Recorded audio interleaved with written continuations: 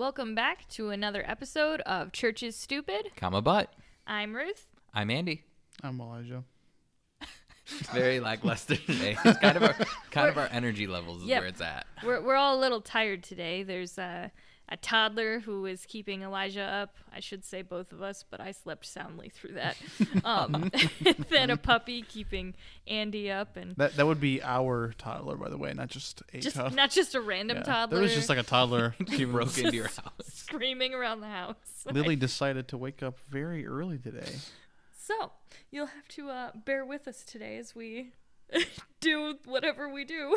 Oh yeah, as we enjoy our time thoroughly. And today we're going to be talking very specifically about the church and hypocrisy. And this is Wait. I don't know how well that picked up on the microphone, but if it picked up well, I'm turning that into a soundbite. That's we're just going to randomly be playing. Hypocrisy. It does come up quite often on this podcast. And hypocrisy, just the idea that you say or preach one thing and then your life does not reflect that. Mm-hmm. And I think that's true on both a personal level and on an institutional level. And it's something that was really, really, again, dear to my heart. I think I say that every week because I really... Everything that we talk about is dear to your heart. Yeah. It's true. This whole podcast is like literally a reflection of my heart, I guess. Because I feel so bad. Like, I feel for the church and for the gospels and wanting to make things better. And so when I went into ministry, the reason I went into ministry was essentially because of the complacent and the hypocritical church. Because as they say, you're most passionate about the thing that you're most convicted about. And it's my biggest fear to be living a life of hypocrisy and living a life of, complacency. And so, therefore, I become very passionate about it. Yeah. But I think hypocrisy is something we've all encountered at one time or another. My favorite example is, like, kids' first experience with, like, being lied to by their parents or something. Where they're like, you can't lie, but Santa Claus isn't real. Please, if you have children listening, sorry. It's too late. 2 minutes too late right there. Gosh darn. But, it's a very silly kind of example, but essentially that concept. And it's kind of very pointed this week as we have seen the news yet again of another prominent Christian figure, at least I would say relatively prominent Christian figure, who was arrested for some very serious charges. And yeah, I feel like it happens a lot now, but we had yet another one happen this week. You're giving me the eyebrow raise. I definitely wasn't fully paying attention because I'm like reading this thing about hypocrisy and like in the Bible kind of thing. So I have no idea what we were talking about. It's okay. I said it's an appropriate topic for this week because there was a prominent figure who, a Christian figure, relatively prominent, who was just arrested on some very serious charges within the past week. And I won't name names probably on this podcast. I wouldn't recognize it if you did, so Probably that's my not. fault. But that's not the first or even the second or the billion. I mean, we talked about that with church leadership, that's something that's very common to see happen. And so, yeah, I think it's something that turns people away from church quite a lot. You laugh. Well, yeah, I mean, I can't really talk about crap. I might need to cut this. I'm sorry. Okay. Oh my gosh. I I was gonna say I can't really talk about. Are we not talking about what actually happened with the guy? You can talk about it. I don't care. You brought it up in a way that like it wasn't. We're avoiding his name. Is that what it was? But not what he did. You didn't say what he did. So It's true. I was sort of like yeah. contemplating whether or not I wanted to put another trigger warning on. So I guess, sure, we will.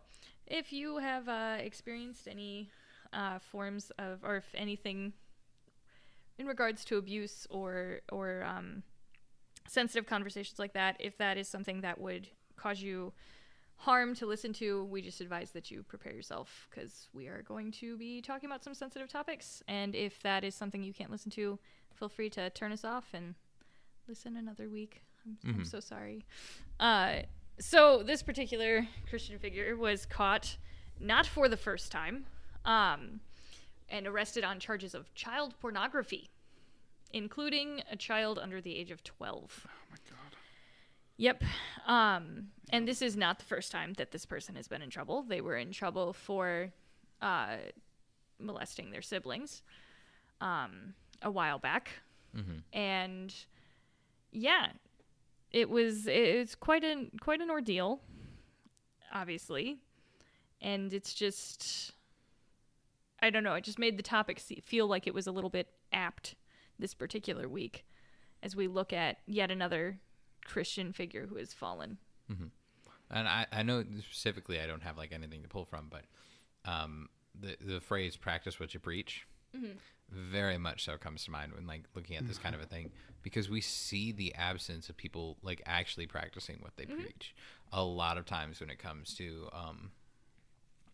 like not even just the Christian faith, but like it just in that sense there is this like, oh, I'm the one preaching the message, but it doesn't apply to me, or other things like that you sometimes see, which very much so do come across as hypocritical. And the thing that I was reading on here when I wasn't paying attention very well was the amount of times hypocrisy appears in the Bible. And it appears a total of 17 times, most of which are in Matthew, some in Mark, Makes sense. some in Luke, which I find entirely interesting that they are all in the New Testament. And they're all Jesus calling out hypocrisy.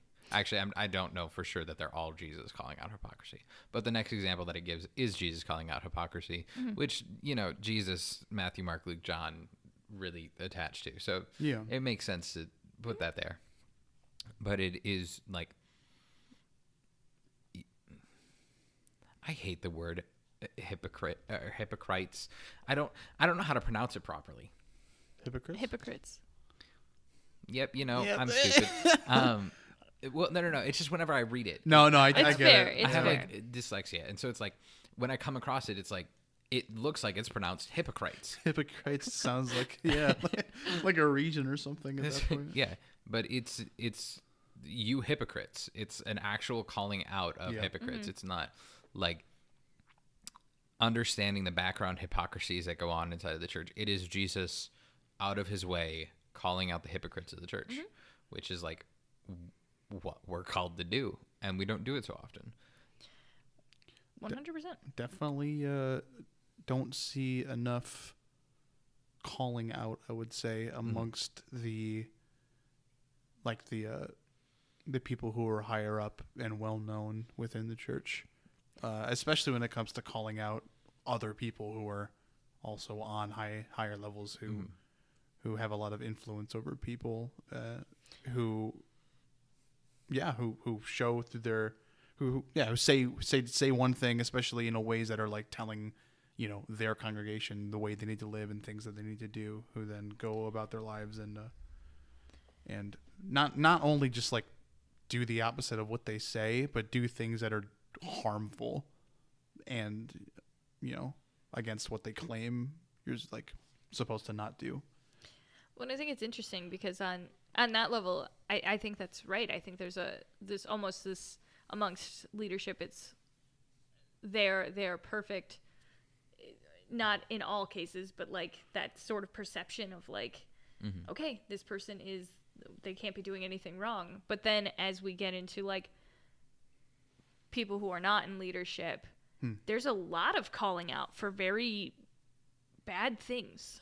You know what I mean? Not like, I feel like people are really willing to call out strangers for all the things they're doing wrong, but they're not willing to call out like friends or people. I think we need to make a distinction there, because I think there's a distinct lack of calling out and a lot of gossiping. And I like think there's that's fair. a major difference, I think that's fair. because you don't see Jesus talking to the other 12 disciples about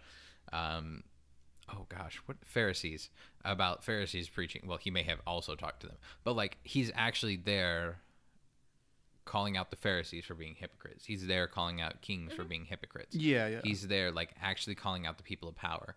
And I think a lot of that dwindles Yeah. down now to fear, which is like an emotion that has taken over a lot of our lives. And I know that like spins us down another rabbit hole of whatever, but I would almost say too, I think a lot of people may not. I think you're right about the idea of fear being a reason why a lot of those things go unsaid. But I don't know. I feel like a lot of other people might not even necessarily feel afraid, maybe, of like people who they know are like above them, who are being hypocritical as much as they feel like powerless sometimes. Because I know a lot of people in and outside of the church who just feel like, you know, calling out people in leadership for being hypocritical just like won't result in anything. sort of a mentality, and I can't say I really blame them, especially within the church, when, you know, I mean, a lot of people really do view the church as being sort of like, you know, like really, really set in their ways and unwilling to change, sort of a thing. So, not that I think that people are failing to do like their duty or something like that if they feel that way, or if they don't, you know, maybe call out hypocrisy in the church. But like I just say, I can't really blame people for necessarily feeling powerless when it comes to that. Well, I think that we don't blame people. Like in the particular, like here, it isn't like people to blame. No, but I think I agree. we are failing each other by not calling each other out. Each other out. In love. In love. Sorry, I had the in love. Yeah. No, Well, it's a good point. It's actually kind of funny also that we're talking so much about this, because I got a message this week from one of my friends. I was talking to someone in the UMC who passed on a message to me that said, "Tell her to keep causing trouble." And I was like, "Oh no, what did I do?" Because goodness knows what I've done this time. And, you know, of course, I'm like terrified, and they sent back that the person was saying that I have a tendency to call out things that need to be called out. Mm-hmm. And I don't know that I've ever felt more complimented than when I got that message, because it was such a, you know, sometimes calling people out all the time or trying to hold people accountable is very, very exhausting. Mm-hmm. I don't know that people, like, the leadership I have talked to, because there is a movement of pastors, I believe, that do want to call these things out, that do want to look at the hypocritical church and say, listen, it's enough is enough. We need to really start lining up with what we believe. We get beaten down a lot, and we feel like jerks a lot of the time. You can ask Elijah how many times that in the, gosh, however many years I've been in ministry now, I've come home and just been like, I'm a terrible person because I'm doing it again, but I can't seem to keep my mouth shut. But I also think you're right. We don't do ourselves any services by not calling each other out. And as much as it stinks to be because I think realistically, it's hard to find that balance, right? Because if you're always calling people out, then nobody ever wants to be your friend. Well, nobody wants it, and nobody listens, right? Yeah. Eventually, it's not effective, well, so to speak. Yeah, look at the like culture right now of, you know, social media, and you know, whether, I mean, it definitely applies to, you know, the political climate and stuff too, but even outside of just that, like, shame culture is such a huge thing right now. Not necessarily the same type of shame culture that we talked about. That we talked about in regards to like church and how the church shames, you know, like people for like religious reasons, but more just in terms of, it's not like there's an absence of, you know, people calling out leadership in today's society by any means. But sort of like what Ruth was saying earlier, holding each other and holding, you know, your peers and your leadership accountable, you know, in love, like she said earlier, is, you know, can look a lot different than just trying to shame everyone like around you that you really disagree with, sort of a thing. And sometimes sort of finding that line between those two things can be a little difficult, because I think, I can't really blame people for being angry over a lot of things that a lot of issues that people talk about now and try to bring to the light, which I think is great. I can't blame people for being angry about it, but if we're talking about the church and we're talking sort of about ourselves right now within the church, calling out our peers and like our friends, holding them accountable correctly, I think that it can be hard sometimes to find the difference between just wanting to call people out and shame them and make others feel awful and like put them beneath you. The difference between that and holding each other accountable out of love and out of a desire to make everyone better people, I guess. Like sometimes it can be tough to like do that correctly and humbly, you know what I mean? Well, that was gonna be that's what I was saying was that tension between where do you find the balance? Because on one level you can't assume you know everything, right? Come into some of us can. Okay. But like, as somebody who tends to be more vocal in calling people out, where sometimes I can go too far, for me personally, is I can start to see my logic as being the only right logic. And I need other people to also hold that tension with me and help to, as well, call me out and say, hey, let's work through this together. That's a good point.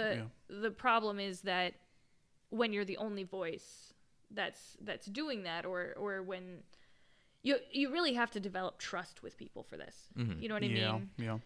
Which is why, like, when I talk about calling people out or talk about the hypocritical church, I talk more about the institution, because I think if you look at each individual person in a church, no one's going to be perfect. And we absolutely should not expect people to walk in our doors perfect. And it is very harmful to do so. But I think we don't like to admit that as much. We want us to be perfect when we walk in the door. We want to portray this image of goodness, which is sort of what has happened to Christianity. Christianity has been equated to being a good person, when what Christianity is following Christ. Now, Christ calls you to be a good person and is constantly working and transforming you into what God would desire you to be. However, it isn't the same. Yeah. Right? It doesn't, they don't equate to each other. And the church has forgotten that. And the big appeal is like, oh, come be a Christian because we're the good people. It's like, no. Actually, I know a ton of really awesome people who are not Christians. And sometimes the people I know who are not Christians are way nicer than the people who I know are Christians. And when we fail to, when we basically have put all of our eggs in that one basket, people are like, you're not really that nice. Like, why would I be? It's kind of that, I don't know, but the example of one rotten egg kind of ruins a whole bunch, even though it's not really like that, because there may be a rotten egg, but there's a bunch of people with cracks, but it's all the people with cracks looking at the people who are on the outside saying, you're not like us, but it's the whole. But they all are. Like, yeah. Right. And realistically, the You're all gospel message. We're all eggs. Sorry. We're all just eggs. The gospel message isn't saying, be perfect. You will all be perfect, or let's gather all the perfect people in the world together. It's saying God loves you for who you are, and is seeking to help transform you into being the best possible person you can be, the best follower of Christ. These are kind of like, it's like when we talk about in the church, especially in the Methodist church, the difference between justification and sanctification, which are two very large, I'm gonna very need Methodist terms. Yep, So outside of the church definition. Essentially, justification is like, okay, so what is it that makes you a Christian? At what point are you saved, right? Basically, like how you get that ticket to heaven. Not literally. Don't quote me on that. Sorry. This horrible joke. Sorry, it's worth sharing at this point. Oh no. And I'm sorry if this offends anybody. Essentially, it was standing at the gates to heaven. There's this man standing there, and the first person walks up, and he goes, "Hi, welcome to heaven. What religion are you a part of?" And he goes, "Oh, well, I'm a part of Judaism." And so he says, "Okay, continue down the hall. Don't make noise as you pass door 17, but continue to door 89 or something like that." Then the next person comes along and he goes, "Oh, I'm a Christian." He says, "Okay, be quiet as you go past door 17, continue on to door 112 or something like that." Then another person comes along and he tells him the same thing. And he goes, "I heard you tell the other two people in front of me to be quiet when they go past door 17. Why is that?" And to which Hugh Getz responds and he says, "Well, the Catholics are on door 17 and they think they're the only ones here." I think it was pretty funny and relevant. Oh my god! But that's Oh my goodness. I'm not fully calling out Catholicism because it's this whole idea of who gets into heaven. And the thing is, in Christianity, we believe we don't decide, or at least in the United Methodist Church. Probably other churches too, but I'm not well versed enough to speak for everybody. But God judges the heart, not us. Yeah, but we do believe that Christ is the only way, or the way, the truth, the life. What that looks like and how that shakes out is very different, I think, depending on who you talk to. But ultimately, that's the thing that brings us together is Christ. Yeah, and I think, gosh, that. It's a pretty great joke, and I'm glad that I found it the other day. It's fair. So justification.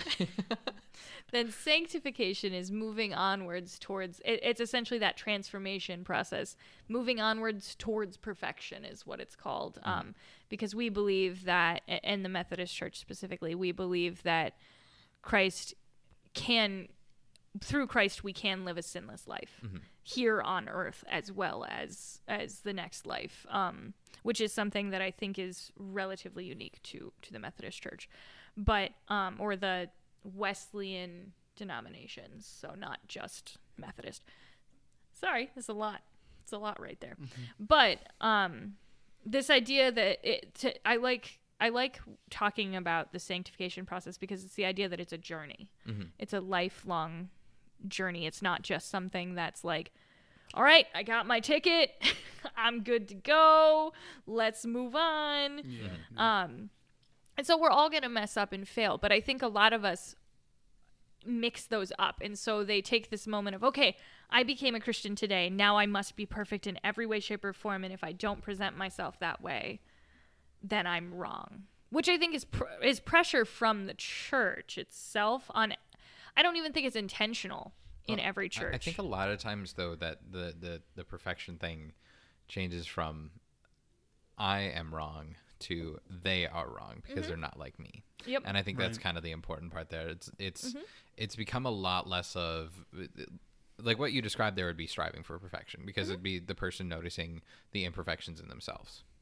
Whereas sometimes we don't notice them and we push them onto other people or other things like that.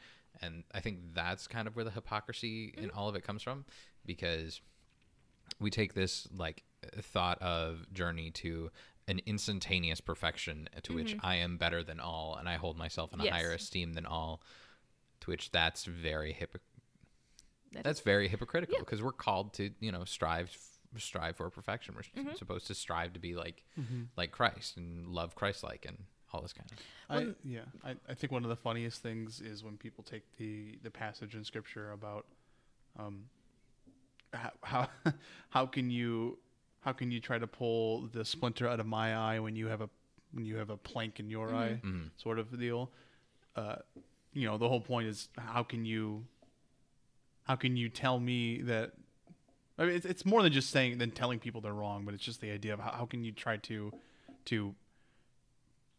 yell at other people basically for their wrongdoings and their imperfections when you refuse to even at least acknowledge your own and pretend that it's not there. and it's funny to see a lot of people take that passage and instead of actually take it for what the real meaning is, which is supposed to be you need to acknowledge your own, your own imperfections and your own humanity. And instead, what I've seen some people do is instead of that, they just say, "Oh, well, I have the splinter in my eye, but you have the plank in your eye," to like completely turn it around, like to make it. It the exact opposite of what its point is. It's just like the people who literally post things on Facebook that are like, "Oh my gosh, why is everyone always posting their drama on Facebook? I don't need that here." And you're like, but you just did. You literally just did the thing. What are you doing? Because then it always ends with people being like, "What's wrong? Oh my gosh, are you okay?" And then the drama gets started. Yeah. But it's the same. No, I think you're right. It always ends up being, and in some levels, while I don't think it's only on. I mean, it is on us to reflect on our sins and our mistakes. I think that's why we need a body of Christ, though, to help keep us accountable. And that's why I add the in love, because I think, there are things about myself that I can't always see because I'm busy being Ruth and weird. I don't know why I had to do that. I just did. Because I'm weird and I'm Ruth. But like having somebody else to be able to help you be like, "Hey, this is something I'm seeing in you.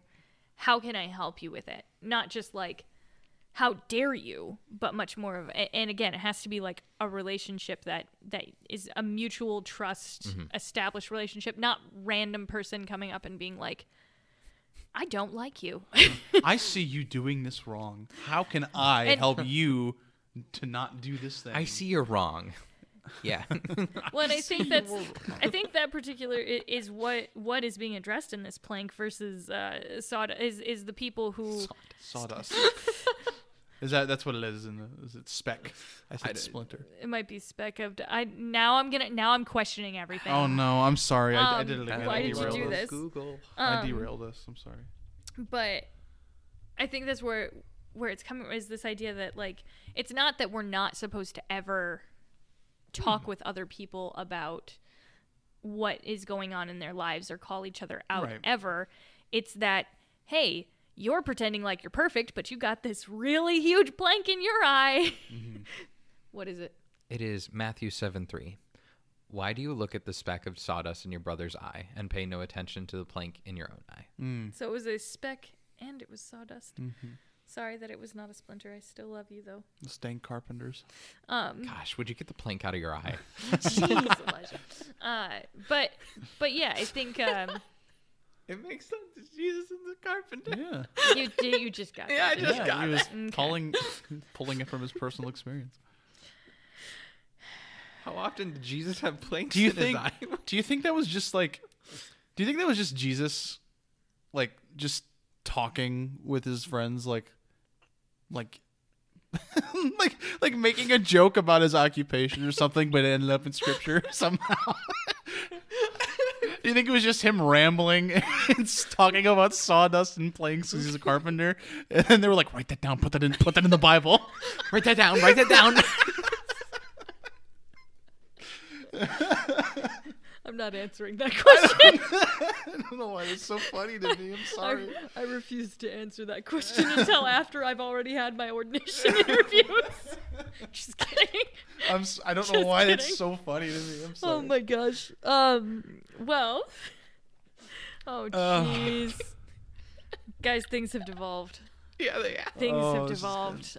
We're struggle bussing it. Listen, the moral of the story is, Ruth. Gosh darn you. The handoff? you guys get to have all the fun. And, no, okay, fine. But no, I think the moral of the story is very much so. We need to be willing to own who we are and own the fact that it's a journey and a process, and start to not just use that as an excuse, but to use that as a way to critically reflect upon who we are. Yeah, exactly. Is that a fair moral of the story? You two, I couldn't think of a good insult, but it's there somewhere. Yeah. No, that's essentially it, right? I mean, it's not just about saying, haha, I'm not perfect, to excuse things. It's just recognizing your own humanity, and through that, recognizing the humanity in others. And if you actually truly do that, I would say, with good hearts and good intentions, I think your actions will reflect that, and those actions won't just be, that of someone who is shaming everyone who's not like them, regardless of religion or whatever, but rather someone who acknowledges that they're not perfect and neither is anyone else. So through that, and through relationships, and through trusting people, and through following Jesus, that we better ourselves, not just yourself, but others, together. Yep. That's the whole purpose. Thank you. We've become And really great at running over time. we have, and I was actually just about to say we are out of time for today's episode, but we will continue this conversation on Thursday. I'd like to remind you as well that we have started doing a supplementary Bible study that goes along with this podcast. And if you want to find that, it's available on Spotify, Apple Podcasts, Google Podcast, Anchor, Overcast, and I think some other ones that I don't know. But it comes out every Friday at 5 p.m., and it's under the name Church is Stupid. Bible study. Bible study edition. Sorry, I didn't know if you wanted me to actually I know, add that because you were doing the whole title of it for It is long. long. People to search for. But It's true.